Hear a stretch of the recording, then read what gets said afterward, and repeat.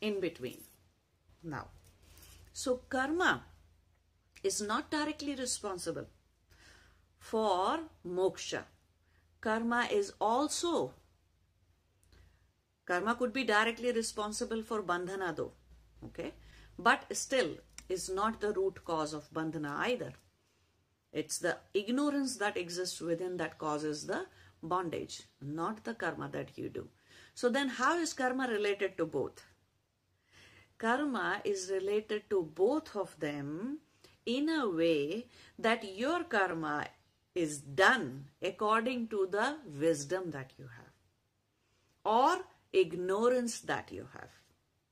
Your karma is in direct relationship with the wisdom or ignorance that you might have. Say for example,